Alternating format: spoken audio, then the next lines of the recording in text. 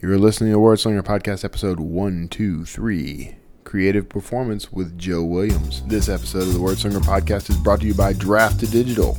Convert your manuscript, distribute it online, and get support the whole way at drafttodigital.com. It's the Word Slinger Podcast, where story matters. Build your brand, write your book, redefine who you are. It's all about the story here. What's yours? Now, here's the guy who invented Pants Optional, Kevin Tomlinson, the Word Slinger. Word Slinger. Hey everybody, this is Kevin Tomlinson, the Word Slinger, and you have tuned in for another week of, well, we're going to call it fun. This is fun. I have a lot of fun doing the show, and I'm always glad when you guys drop by. You kind of are the reason I do it, so welcome. This week, I'm talking to somebody pretty interesting. He has a very strong connection, good friends with someone I have followed for quite some time. You may have too. He's a good friend with Tony Robbins, but I'm going to be speaking with Joe Williams, who's the founder of the Creative Performance Group, and it's a very interesting chat. So I can't wait to drop you right into it. Actually, I can wait. I am going to wait to drop you into it because there's a couple of things I want to cover before we get into the interview. So first off, I got another review on iTunes, and I cannot tell you how grateful I am when these come in because they make such a huge difference. So they make a difference to me because they kind of give me a little boost and tell me that people are, both listening to and enjoying the show and getting a lot out of it. But they are also very useful to help other people discover the show. So I really encourage you, if you want to support the Word Slinger Podcast, I really encourage you to go on iTunes. This is one of the best ways to do this. Go into iTunes, find the Word Slinger Podcast, just search for Word Slinger Podcast. That'll help you get there. And leave a review. Rate it. I'd really love 4 or 5 stars. That would be great. And just leave a review. Tell me what you like about the show, what you're getting out of it, and do that, man. It's cool. What a lame way to end that. No, okay. So this is a review that came in on July 20th. Actually, the title is highly recommended. This is from Elias. 1991.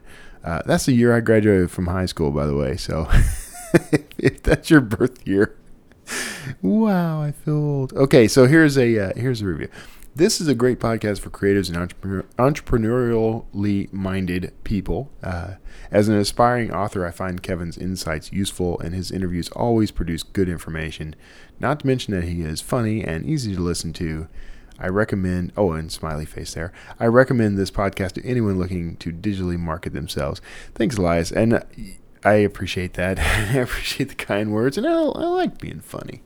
I hope people find me funny. I think sometimes people do not find me funny, particularly on Facebook. I can be a little outspoken on Facebook. It's kind of an interesting environment. I talk about the things that kind of stick with me, and I am a conservative. I'm a Christian, so there are certain viewpoints I hold that are not popular in the world right now. So I try to be funny just to make sure that people know that I'm not like some really like insane alt-right trying to take women's rights or any of this stuff. I don't want people thinking that about me. So anyway, so. Thank you again, Elias. I really appreciate that. If you want to have something read on air, feel free to leave a review, but you can also reach out to me. If you go to wordslingerpodcast.com, I usually say all this at the end of the show, and I will again, but if you go to wordslingerpodcast.com, there are several ways to reach out, and I can read something you write to me or play something you record, a voicemail or whatever, on the air. I'm happy to do that, as long as it's appropriate. And just sort of like the definition of pornography, I know appropriate when I see it. I get to be the judge and jury. So, but I really never have anyone say or do anything that's inappropriate. So, I haven't so far. You're all really good, upstanding, moral people. So thanks for that. Okay. Other news. Now, over the past couple of weeks, now I had, I think I announced this last week, but I did release The Devil's Interval, which is the newest Dan Kotler thriller. If I didn't announce this last week, shame on me, I should have. But that is the newest thriller, and it's doing pretty well. It launched pretty well. It got to, I think, the lowest it got was number 30 in historic thrillers, and like number 72 in mystery thriller. So I count that pretty good, considering how little I've actually marketed the book. There were some experiments afoot, and things have worked out pretty well. I think one of those for the authors in the crowd. I just want to kind of give a quick breakdown before we get to the interview, but I decided I used a new approach for my edits and rewrites, and I've even altered it slightly since this. But here's my current process. Actually, here's where it goes. So I'm again writing in Scrivener. I love the organizational power of Scrivener, the ability to keep my research notes right there, document notes. There's a per project kind of note section with the inspector. The binder is very useful for organizing chapters and scenes. It makes for really a very easy writing experience. Now, I'm not as impressed with Scrivener's. There's a couple of things that Scrivener can do that I'm not as impressed with. I'm not as impressed with its spelling and grammar check tools. Mine frequently just breaks in the middle of writing.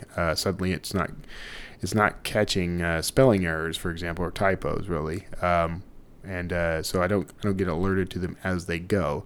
But I've decided that that's fine. I want to concentrate on the writing anyway. So I'm almost tempted to just turn off spell check while writing and just catch everything through edit. So I may do that. So the process then is, so far, write in Scrivener. And I don't even use their novel template or manuscript template anymore. I just use a blank template, create folders for chapters and files for scenes within those chapters. And that's how I handle that. And I write the entire manuscript. I'm using a method I've picked up from Dean Wesley Smith. And if you are a listener to the show, you know that I interviewed him way back when. I think that was in fact episode 116, way back in June 9th of this year, 2017, depending on when you're listening. So go check that out. Writing into the Dark with Dean Wesley Smith. One of the things that he discussed was cycling, is what he calls it. And essentially, he goes back every 500 words. He goes back, rereads what he wrote, edits, adds whatever he feels is necessary, and then continues on.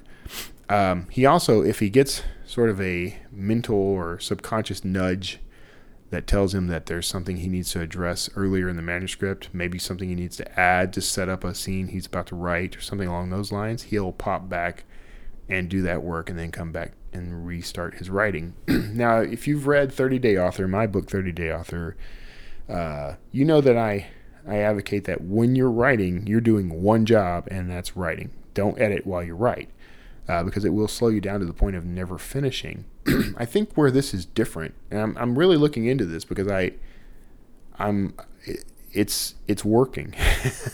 So I think where this is different is it's sort of it's the same process that I recommend to authors when they get to the muddy middle, and they suddenly find themselves at a dead stop with no idea where to go next. I tend to tell authors that my approach for that is to go back and start reading from the beginning, editing as I go, touching things up as I find them, adding things as I feel necessary. But then by the time I get back to the stopping point, my momentum and enthusiasm are back, and I'm able to just push through and continue the writing. I think that works very well, and I think this is the same approach that Dean Wesley Smith uses in cycling. So in Scrivener, I just write. I don't go back every 500 words per se, but what I do is do my writing session, start the next day by reading what I wrote the day before, editing to the point where I can start again, and then starting again and writing another, 2,000, 3,000, 5,000 words, whatever I'm doing that day. And I have my minimum. You have your minimum. So typically my minimum per day is 2,500 words per day. So that's what I have to hit in order to have a day. So you just need to decide what's comfortable for you, and it may be 500 words. But cycling like that, what it's done is I'm not editing while I'm writing. That's the key thing to take away here. I still advocate that when you're writing, all you do is write. Don't concentrate on editing. Starting my day by reading and editing the previous day's work lets me not only polish it, but gets my brain right back into the scene. And so I come to my stopping point, and now I've got the energy and momentum to keep going and write the next 2,500 words or more. So it's working very well. I mean, I'm 33% through this current book, which I'm not going to announce just yet, but I the newest Dan Kotler book is 33% done. And I've been very pleased with how it's going. Now, from there, I export that as a Word document. So basically, the whole document is edited in Scrivener. And I'll even go back and do a whole reread of the whole thing. So far, I don't feel comfortable not doing that yet. So I go reread, I edit, find typos, that sort of thing. Everything that I'm capable of finding. Excuse me. And then I export that to Word and use Word's superior spelling and grammar tools to scan the whole document for anything I can find. Now, you can use there are other tools. There's Grammarly. There's Hemingway. There are all these tools you can use to scan and correct for grammar and typos and that sort of thing. And overly used words, that sort of thing. I'm fine with that. I may even integrate that at some point. I tried it a couple of times and it didn't really click with me. But now I'm in a whole new workflow, so we'll see. Once I've got a clean Word document, that I take directly into Vellum. Although now I'm going to start using Draft to Digital's conversion tools because they're every bit as good as Vellum, but they're operating system agnostic and they're free. So I can convert the book to EPUB and Mobi, and I can spit out a print ready PDF. And that's very cool. And there's some news coming on that I can't announce just yet, but you're going to be very excited, so stay tuned. But so anyway, whatever conversion tool you prefer, from there, I give the book to my street team. And the street team reads it, presents me with additional edits, fixes for typos, calling out. Sometimes I've got errors in factual errors, for example. One of my listeners, or one of my readers, Ray Braun, by the way, thank you very much. He's called me out on a couple of things that were just mostly slips of the brain, but could have been pretty bad. But they were historic inaccuracies that he called out. So that's where your street team, you want your street team to be a varied bunch of intelligent consulting individuals, who aren't just looking for typos, but are looking at the manuscript and saying, hey, this didn't make sense, that fell apart, that, I don't think this means what you think it means, that sort of thing. So all that work pays off with a much better manuscript. And Devil's Interval benefited from a lot of that. I need to do an update to fix more typos that have been pointed out to me from the street team. But that's because I was rushing things a little. But all in all, the experiment works. So it's a good process. It's slightly different than my old process, which was, churn out the book, edit the book myself, hand it to my street team. It's slightly different from that in that I'm doing it more in the editing is being done more in stages, cycling through it the way Dean Wesley Smith would recommend, and basically handing as clean a document as I can to the street team. By the time it gets to the street team, I want, my goal is for them to write back and say I couldn't find anything. That's my goal. Have not come close to that yet, but at any rate, we're 14, nearly 15 minutes in. Sorry about that, and I want to get you into this interview because you're really going to enjoy it. So without further delay, let's hop in. Let's listen in on Joe Williams, the founder of the Creative Performance Group, and find out all the great things that he has to say about using public speaking and effective communication to grow your business. So take care. I'll see you on the other side of the interview for some quick housekeeping. See you soon. Hey everybody, thanks for tuning in again. I appreciate it as always. Every week I try to bring you somebody that's just fascinating. You can get a behind the scenes look into someone's life and career. That's kind of the whole point of the Word Slinger podcast. And a lot of times I talk to authors and that sort of thing. This time I think you're an author. I'm not sure now. I just sort of had a little brain flip, Joe. Sorry about that. We'll talk about that. You can scold me on air, but I'm talking to Joe Williams. No worries. I'm talking to Joe Williams. He's the founder of the Creative Performance Group. He's got kind of a cool background, and we're going to dive into that. Some of which may include a book. We'll see. I don't know. Sorry, Joe. I completely screwed up that intro, but we're cool. We'll just keep rolling. No worries. No worries. There's one in process that'll be coming out soon. I did write one in the late 90s. Okay. There you go.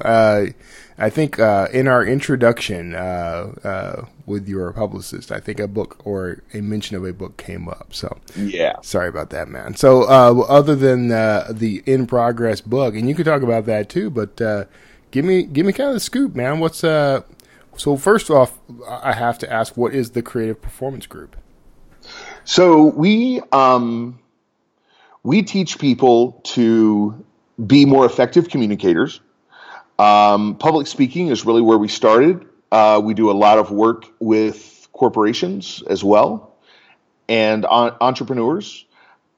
In this day and age, if you're an expert in any arena, you will be called upon to speak live. That's true. And it still scares the heck so much out of so many people that, a lot of what we do is help them get over that. But more importantly, just help them find their groove, their flow, and make them badasses. Yeah, that's it's funny. I will tell people that I'm an introvert, and they'll call me a liar. And then I'll say I'm a high functioning introvert. I know the feeling. Well, it's really funny because for years as a professional speaker myself, I have like a little tick of. Is it called agoraphobia? Fear of crowds. Oh yeah, agoraphobia. I don't like being in crowds, yet I love leading them. So it's a kind of a weird dichotomy, It's a control thing, right? I don't know. Maybe. It might also just be a weird thing. It's true. I mean, but I got into public speaking in high school, and just like everybody else, was just nervous about it, and counting my shoelaces and that sort of thing. But I know that helped me kind of open out just enough. I was able to kind of get past the introvert nature and the shyness, and it helped quite a bit. So it's an important skill. No matter what, I mean. Yeah, I was failing my public speaking course in high school until the final. I remember for the final, my teacher said, if you do one good talk, I'll pass you. And so I did one called, "If Home Cooking is So Good, Why Is It Such a Treat to Go Out?" Apparently that got me passed for the year. There you go. Oh man, that's a clever topic. I don't know how I came up with that at 16 years old. That's funny. That's pretty funny. That's cool. So and then that passed you. So that was that when you sort of got the spark, like suddenly. No. I had unreal stage fright. Yeah. For oh my gosh, I started speaking really when I met Tony, so about 20 years old. Right. And my father was a minister, so he was a really great speaker, right. And I was kind of in the shadow, and so I never really wanted to do it. And I just did trial and error for 6-8 years, until I kind of figured out my way and my own personal style. And honestly, that's where creative performance came out of was, I realized in a couple of days I could short circuit that learning cycle with people. Now, and you mentioned this, and I hadn't actually said anything about this yet, but you said Tony, and he's talking about the Tone. No, he's talking about Tony Robbins, who happens to be, well, I don't think this is a profound statement. I think 99% of the population can say this, but he happens to be a personal hero of mine. And actually, I have a funny story about Tony Robbins, because Tony Robbins helped me get back together with a girlfriend when I was in my 20s. He doesn't know this at all, but his book, Unlimited Power, was something she had been reading. And I picked up a copy and made it look really worn. Like I bent the cover and, stepped on it a few times and just casually left it in the front seat of my car when I went to pick her up one day. And, so I credit him with that whole relationship. So anyway, but he's a master. What year is that, man? Oh, man. Let's see. I said in my 20s, right? So that would have been in the late 90s, I guess, somewhere around there. Yeah. Okay. Yeah. So. Interesting. Yeah. Interesting. When I went to my first event with him, I said my father had been a minister. Yeah. It was actually kind of a cultish religion that they were in. Yeah. And so I was really hypersensitive to that. And I went to my first event with Tony in 1990 on really a dare from a friend, a firewalk. Yeah. And I walked in. It was by far the biggest. I guess it would have been called Unlimited Power weekend at that point. UPW. It's Unleash the Power Within now. Yeah. And I looked over. There were all these people, and people were dancing, and it was just crazy. And I looked over, and this guy had a copy of that book, and it was all marked up, and he was waving it at the stage. Yeah. And I positioned myself on the edge of the row, purposely to run out of the room. I was going to leave. And there were 5,000 people there. The air conditioning was broken. Tone came out, and I call him Tone because he's one of my best friends. Right. And it was so hot. I don't know if you remember in those days, 1990, there were those shirts that you would put your hand on and they would turn colors. Yeah. And he had this tie on, a full suit and this tie, and the tie was changing color as he was speaking. And I remember that he took his coat off, and I realized it was sweat. And I thought, okay, if this guy's going to put this much into me, I can put a little bit into myself. Yeah. So, and that was how the whole thing started. It's one of his favorite stories. Oh, that's very cool. That's very cool. I could hijack the whole episode and talk about Tony Robbins with no problem, but I don't want to do that to you. Trust me. Yeah. I started speaking for him in 98. Oh, okay. And did through 2014. And so I have one or two stories myself, I guess. Well, we'll have to. You and I can swap those at some point. We can. Yeah. I don't want to hijack your show, though. I mean, I want to make sure you get your. No worries. Tony gets plenty of. He gets lots of press. He doesn't need my help. He gets all the accolades. He does. Always amazes me. It just gets more and more every year. Yeah, I love him. He's a great guy. Now you're one of the things you're focused on, and I do dig this because I credit public speaking with helping me quite a bit in my career. Yeah. So you help people. You help people use public speaking to grow their business. So tell me a little about that and how that works. Well, as I said, I mean, at the bare minimum, here's the thing, Kevin. I like to think of it as platforms. Okay.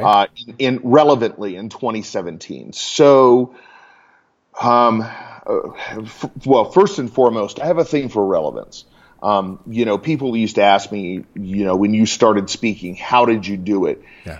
That's not even in any way important in, 2017, because I started in 98, I guess, is when I made the switch. Yeah. I was a founder of a telecom company before that, and that we took public when I was 26, which was total luck of timing. And so what we do, at the bare minimum, as I said, if you're an expert or you want to grow your business in any field, you're going to be called upon to speak live. Yeah. But video, podcasts, live casting. I'm fascinated now with live casting. We're doing more and more of it. Right. And it's a similar skill set, but it's a little different. Right. And they build on each other. So that's really the basis. My corporate stuff is more high stakes proposals, things like that. I've worked quite a lot with, that's an understatement, in aerospace, Lockheed, Northrop, companies like that, for high stakes proposals, and helped them win a little over $50 billion in that business. Just through, in any proposal, there's going to be an oral arguments aspect. And so that's where the public speaking training came in. I could see that. It's interesting. I did a whole study on authority and credibility and that sort of thing in a series of blog posts a few years back. And one of the things that I discovered is that if you are capable of standing up and talking with confidence about any topic, the entire room will automatically accept you as an authority on that topic. And you crush your competition because they're just plain scared. Right. Exactly. So that's a very useful skill. It is. I believe it to be the master skill of leadership. That's interesting. That every great leader must be able to do it powerfully in their own way. Yeah. One of the things that that I really strive to look for with my clients is, what is their uniqueness? What is their style, their flow, their groove? Right. So they don't end up looking like a ripoff of somebody else. Because otherwise, so let's go back for a second. Being around Tony for so many years, everybody wants to be him. Yeah. And one of the things that, he and I always had an agreement upon was that I would have my own style, use influences from him, because that's what the audience somewhat expected.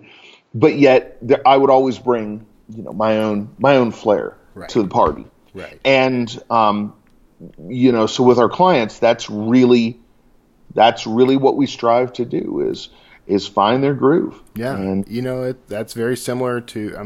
That the same can be said for writing, by the way. And this is absolutely what I coach people to do. You find your voice, and I imagine it's the same. You correct me if I'm wrong, but when you're studying someone like Tony or Jim Rohn or somebody, Rohn, you have a tendency to pick up their nuances and habits and tics and that sort of thing. But over time, as you're imitating, you're also gaining that skill, and then that's when you start to find your voice, right? Is it sort of the same totally thing? Agree. Okay. Totally agree. Yes, absolutely. Yeah. Absolutely true. That's excellent. Good. I'm smarter than I give myself credit for then.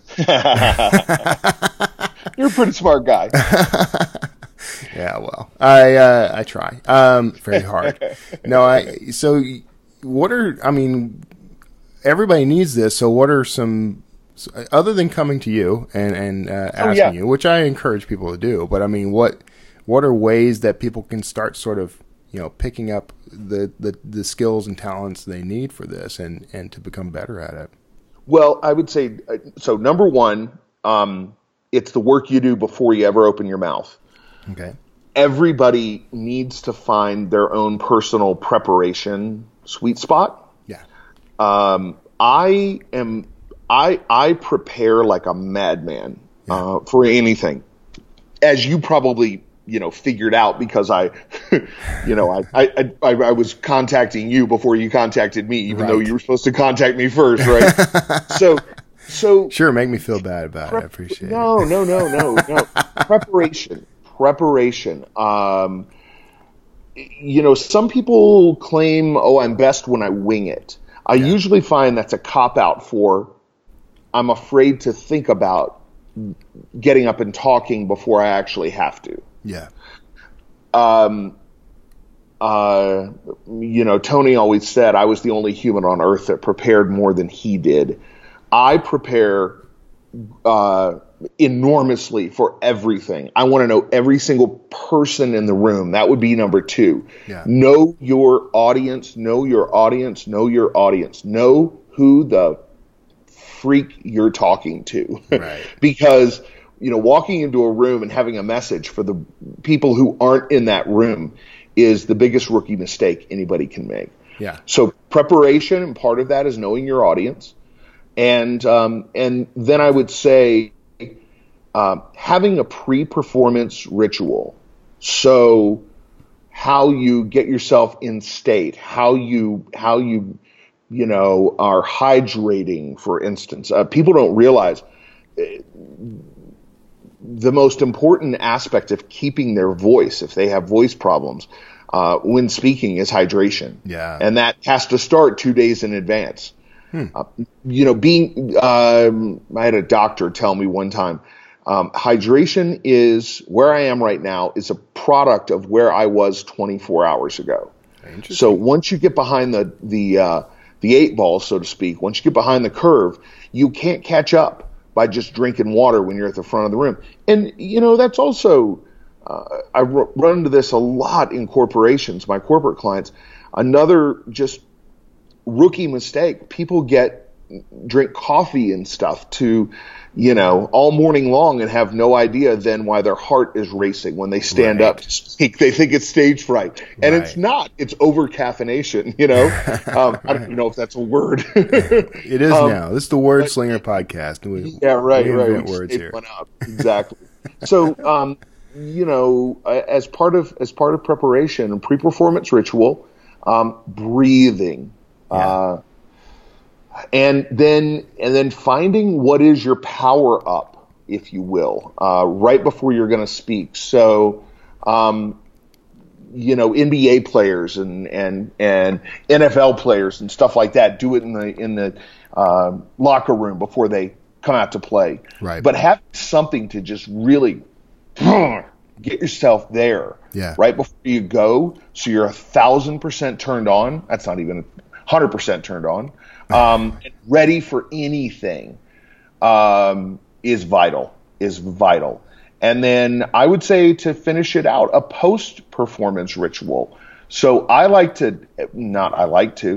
every single time I speak, my wife, Allison, and business partner and I sit down and go through on a simple little T chart, like draw a T, what worked, what do we want to do again, what went well, and then the other side, what are ideas for improvement? Yeah. And I have literally tens of thousands of days worth of notes and notes from clients and everything else on that for to just get better next time. Yeah. That's that, you're completely flew out of my brain. But I mean, what you're doing is reviewing the data, basically. And that's it. Just like any other career, any other aspect of your career, you want to improve your performance. Right. You got it. Yeah, totally. That's very cool. Yeah. What about sort of tics that nervous tics you might have that are, I'll tell you this, just to pat myself on the back, I guess. I mean, I am a very good public speaker, in my opinion. Maybe I suck and I'm just overconfident, but I think I do very well at the very least. One of the troubles I have, and it happens on the podcast too, when it's time for me to talk, I start obsessively clearing my throat.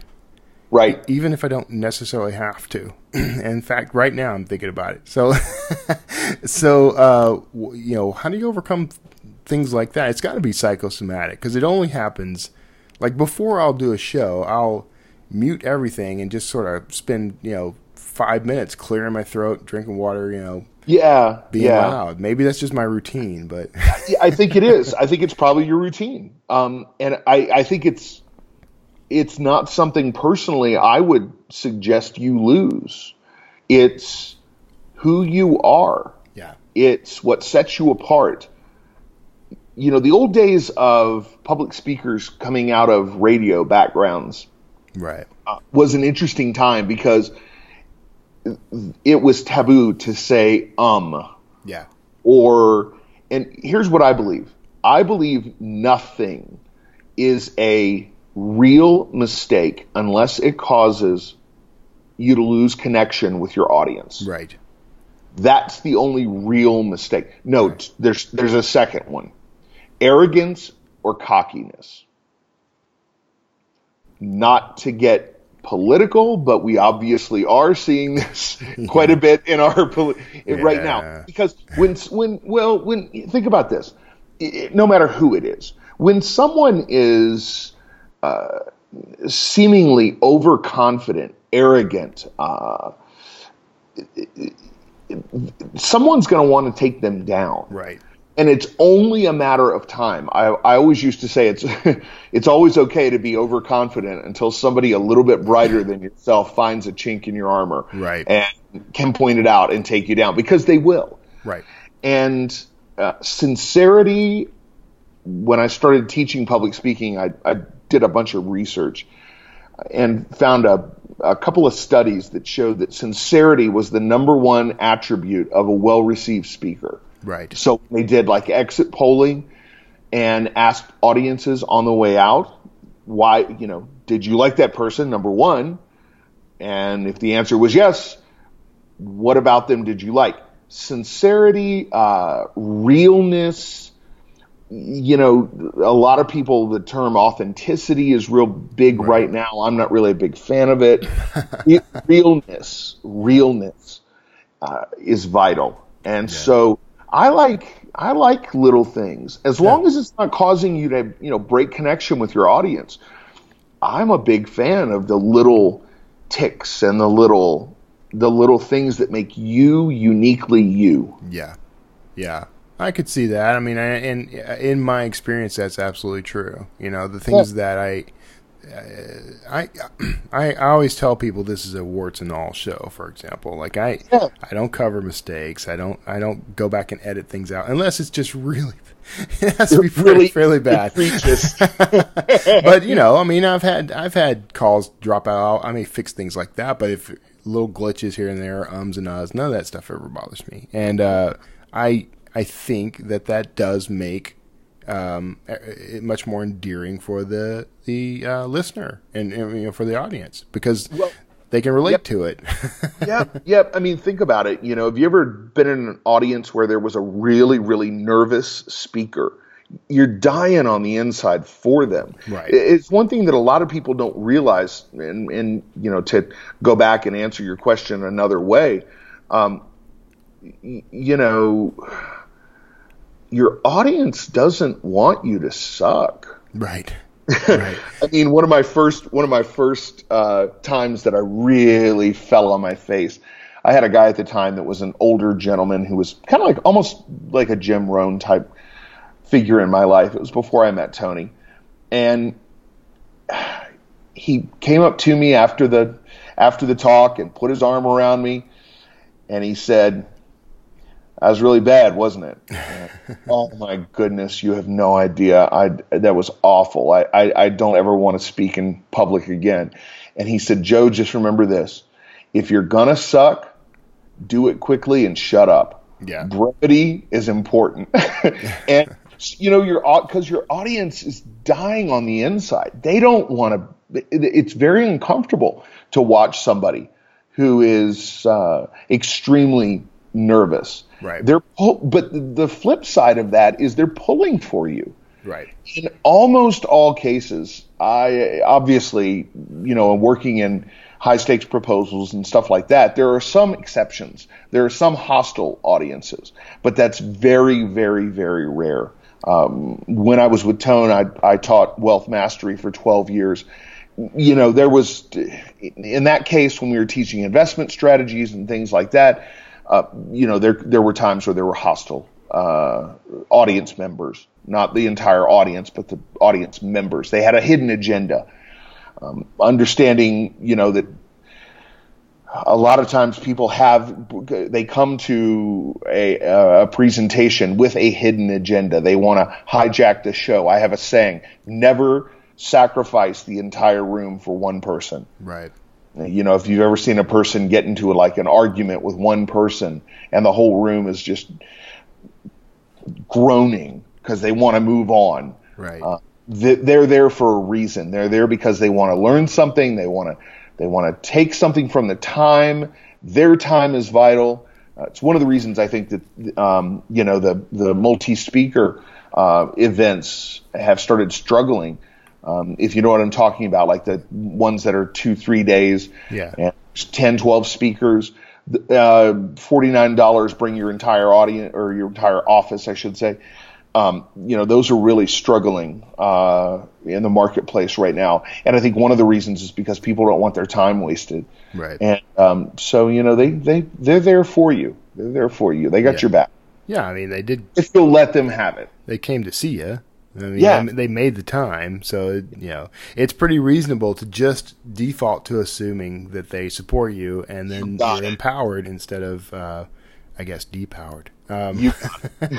Disempowered, I think it would be. Disempowered, thank you.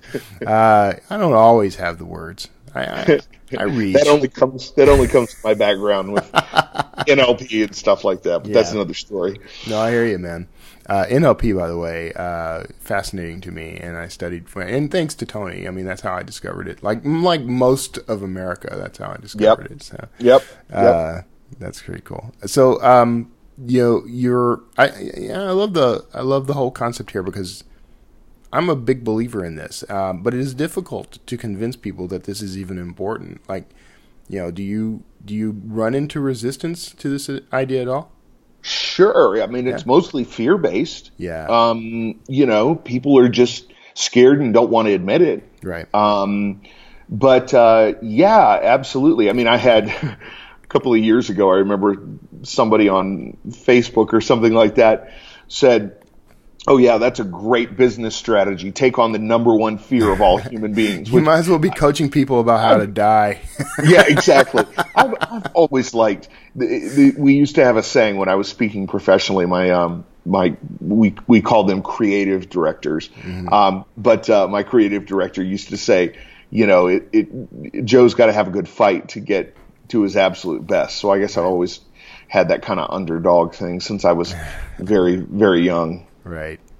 Yeah. I can relate. My parents went to prison the first time they don't always love to pay their taxes. And so they went to prison when I was 15, just getting ready to turn 16 years old. And, so I had to leave high school to support my sister and I. Oh, and so I've always kind of worn that as a badge of honor, you know, the high school dropout who made good on it. Right. Well, yeah. I mean, and that's something to wear a badge of honor over, actually. So, kudos. So there's so many ways to go about it. I took speech and debate in high school, but then I majored in speech communications as part of my double major when I was in college. There's a lot of ways to go about, you know, becoming comfortable in front of people, you know, getting a grip on your, the way you manage the audience and that sort of thing. I mean, are there special techniques that you recommend over others? Yeah, absolutely. So, starting out, number one, for stage fright, I would say the most important thing is to understand what I would call your triggers. Okay. Everybody seems, it's really interesting. When I poll rooms of, you know, people who've come through a boot camp or something like that, different people are triggered. Their stage fright is triggered by different things. So for instance, some people are more nervous when they're speaking to smaller groups of people that they know rather than large groups that they don't know. Yeah. Some people are more nervous when they, as I said, when they really prepare in depth versus when they just try to get up and wing it. Yeah. Some people are more prepared when they can. It's amazing that it can go all the way down to this when they can see the audience's eyes. So they're more nervous when they see the audience's eyes versus when the auditorium or whatever they're speaking in is blacked out. Okay. Some people are more nervous based upon what they're wearing, their clothes. So, for instance, when I wear suits now, I used to, work in them every day, and I don't know how I did. But when I put on that tie, I even get a little kind of, choked up, if you will. Yeah. So, knowing what your triggers are I think are vital to stage fright. And then that pre-performance ritual is vital. I mean, that is critical. Knowing also how to actually prepare a talk in a quick way if you were asked on 5 minutes notice to speak on something. Having a strategy for that. It's interesting. I am preparing a client right now for a TED, and or it's a TEDx, and those are the most difficult thing to prepare for. Yeah. Routinely, we take 30, 40 hours to prepare for those. I've had one client that took 90 hours to prepare for a 12-minute TED. Yeah. And, people really underestimate sometimes the environment they're walking into as well. So I would say knowing the environment as well as the audience is also vital, vital, vital. A lot of times I'll have clients prepare in mock auditoriums or mock setups. So, the one client, for instance, that prepared for 90 hours for the TED got there and the stage was smaller than he thought. It was the size of a large table. And he was a big guy, ex-football player. Yeah. And he was, he could only take one step. He had been watching TED videos, and they walk all around the stage and they have plenty of room because it's the actual TED venue that most of those videos are in. And when he got to his, he had not anticipated the environment. And so really knowing and anticipating as well as you can the environment you're going to be in is vital as well. That's very good advice.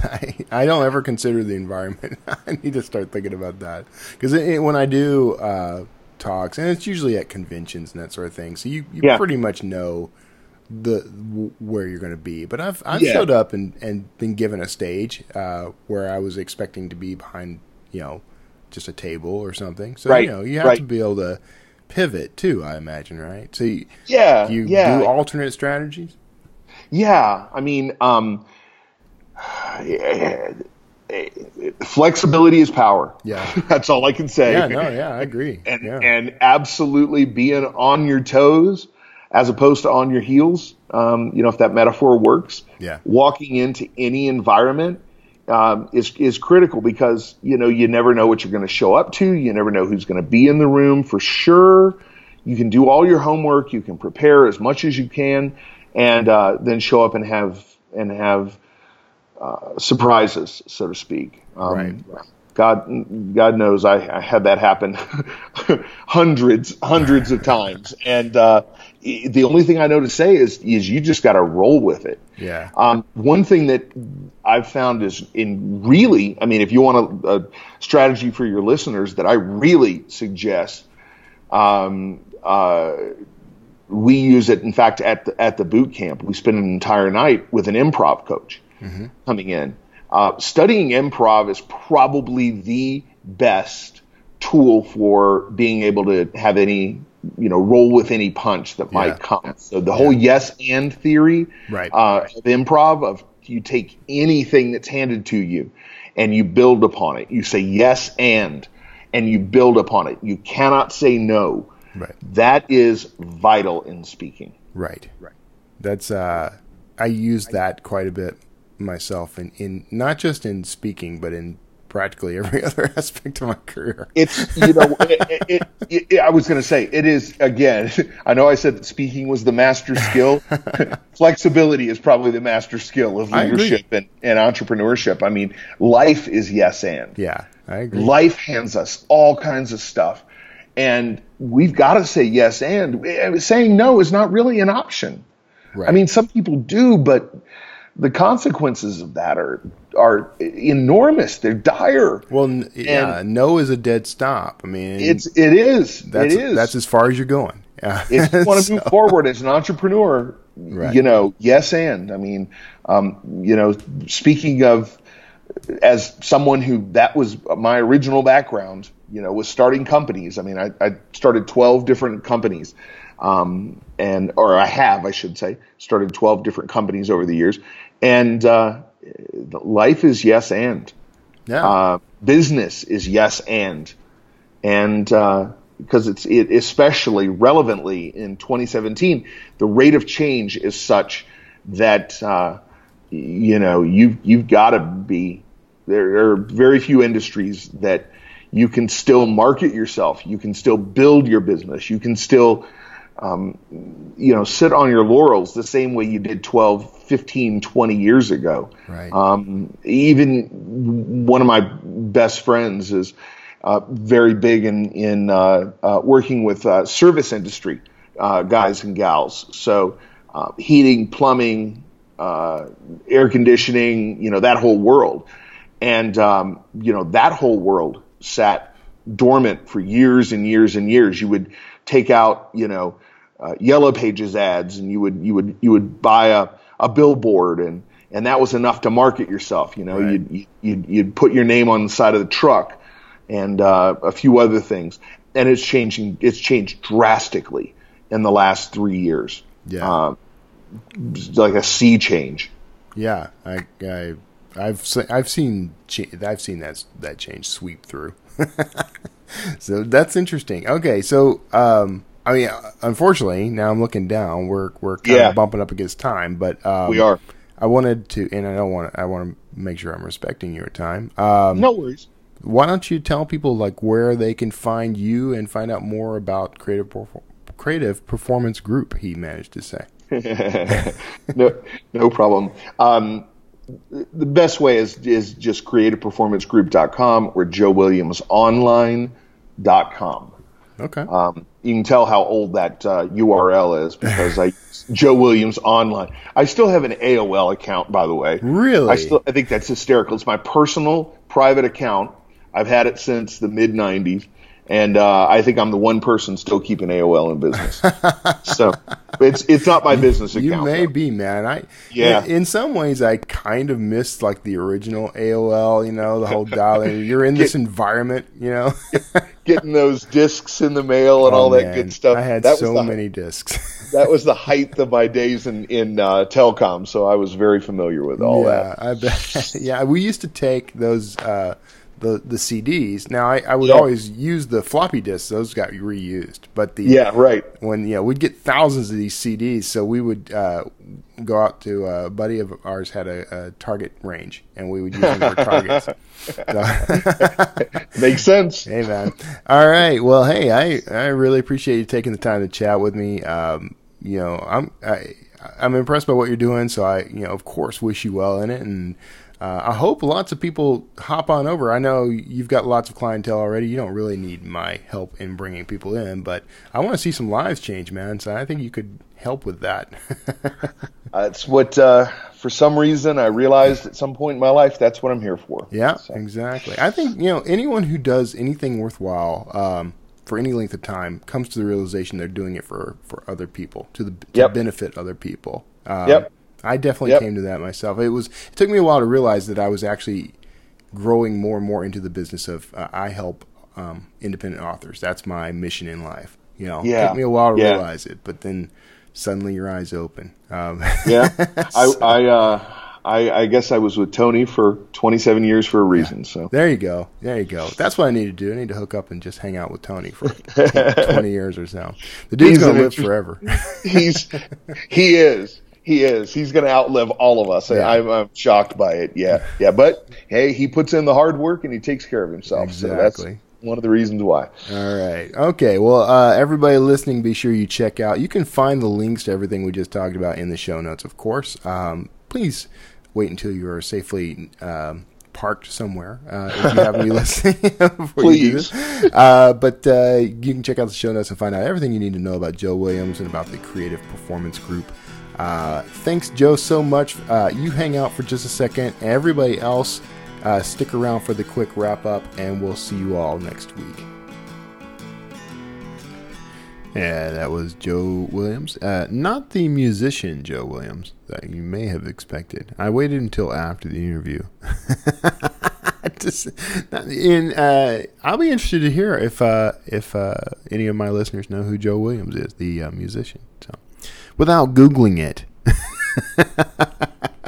So, hop in. Okay, so real quick housekeeping, because we're approaching the hour. Trying to keep these under an hour these days if I can. I fail at that every week, and will today as well. So quick housekeeping. If you would like to help support the Word Slinger podcast, a couple of ways you can do that. Number one, go onto iTunes, as we discussed earlier, and write a review. Rate and rank the show. If you can give me 4 or 5 stars, that makes me very happy. And unless you tell me otherwise, I mean, I'll read that on air, because I love getting those. First of all, they mean a lot to me, and they do help people discover the show. And every episode of the Word Slinger podcast has some little gem, some value that I hope you recognize. That I bring to the world here.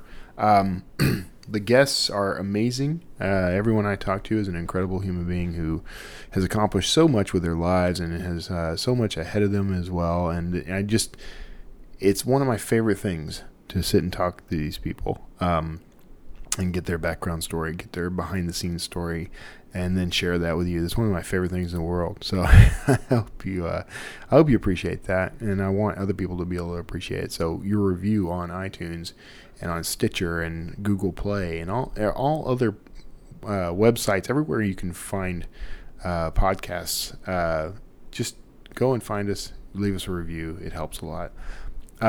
Other ways to support the show. I have not talked about this as much, but if you happen to be connected to like a publication, one of the other shows I co-host, Creative Writing Career, it gets mentioned on these various publications all the time, but I never see Wordslinger on that list. And maybe I'm not differentiating the show enough because it's not strictly an author podcast, so that could be it. That could be it, actually. It's not strictly a writer's podcast because I opened it up to entrepreneurs as well. I think every entrepreneur should be a writer, frankly. Just make that plain. But if you have a connection to those, or you know of one, you want to recommend us there, go out and just tell people. Send an email, send a social media post. Love the Wordslinger podcast. You should talk to Kevin. You should write about his show, get him on your show, whatever. Because I go on a lot of podcasts, mostly on behalf of Drafted Digital these days. But I love when I can go on and talk about my own writing every now and then. Which I've gotten to do a couple of times lately, and I'm very appreciative of that. You can also support the show financially, which I do appreciate. If you go to wordslingerpodcast.com, you can click on the Patreon logo there, and from there you can actually make commit to a donation each month, and it can be small, it can be $1, it can be $5, it can be $1,000 if you want, and if you give me $1,000 a month, you will gain all sorts of perks. I don't know what they are yet, but I will be in a conversation with you at some point. But I appreciate when you guys are able to share any amount, honestly, because I do use that money to help with some of the overhead of the show. Which is not tremendous, I'll admit. I mean, I don't have a ton of expenses. I mean, I pay for hosting, and I pay for, when the domains come around, I got to register those again, and, little things like that. And I do buy new equipment when I need it from those funds. So it's been very helpful to have that. And if you want to contribute to the show and its success, that is one way to do it, and I do appreciate it. You can also support me just by reaching out. Go to wordslingerpodcast.com and click contact. You can leave me an email there. You can also leave me a voicemail from the site. There is a little send voicemail button, floats on the right hand side of the screen. If you click, I'm sorry, I'm swallowing again. I've had so many issues with this lately. I just have a swallowing reflex thing kind of going on. But anyway, if you're on the homepage, wordslingerpodcast.com, there's a little send voicemail button, a little tab on the right-hand side of the page. From there, you can send me a voicemail. Usually, it limits to about 1 minute. Or you can also call me at 281-809-WORD. That's 281-809-9673. And leave me a voicemail that way. But a good old-fashioned email works just as well. Go to the contact button. There are certain little check boxes you can click there to let me know what type of communications this is going to be. If you happen to be someone, by the way, who has a podcast or a blog and would like to interview me, I love doing interviews. So, and I'm trying to promote. Drafted Digital has a lot of new features lately. One of the biggest, I didn't even announce this at the head of the show, we just got Overdrive as one of our distributors. So you can now get your books into your ebooks. We don't do print, but not yet. We're working on it. We can give you a print-ready PDF. That's a whole other thing. But if you want to put your ebooks in libraries, Overdrive has over 38,000 libraries worldwide. So you in their network, so you can actually make your books available to distribute to libraries, public libraries, school libraries, corporate libraries. It's all in there. So check that out. That's the newest announcement. We've had a lot, man. We've had over the past couple of months, we have announced a handful of things that just are unbelievable. So. Findaway Voices, Kobo Plus distribution, Playster distribution, all that stuff, man. So it's been very cool. At any rate, let me go ahead and just wrap this up. Thank you so much for tuning in. It's been another great week. I'm really looking forward to it. One more way you can support me, by the way, is buy my books. If you go to kevintomlinson.com/books, you'll find everything that I have available in print. Right now, I'm running the Dan Kotler thrillers exclusively on Amazon. I'm trying to build up the readership on those and get some momentum going for those because they're, I swapped genres, so it's almost like starting over. You gotta rebuild your readership and rebuild your platform. So help me out on that. And if you do pick up a book, let me know. I'd love to get a review. That will help me a lot. It's really all about the books, folks. So the rest of the show could really go hang. I'm just kidding. So thank you so much for tuning in again. We'll see you next week. I got so many interviews in the can right now and more coming. Just amazing, incredible people that you're really going to want to hear from. So God bless each and every one of you out there. Have a wonderful weekend, a wonderful, life ahead. Because I don't know when you're going to be listening, but I hope you have a wonderful, remarkable life. And I'll see you on the other side.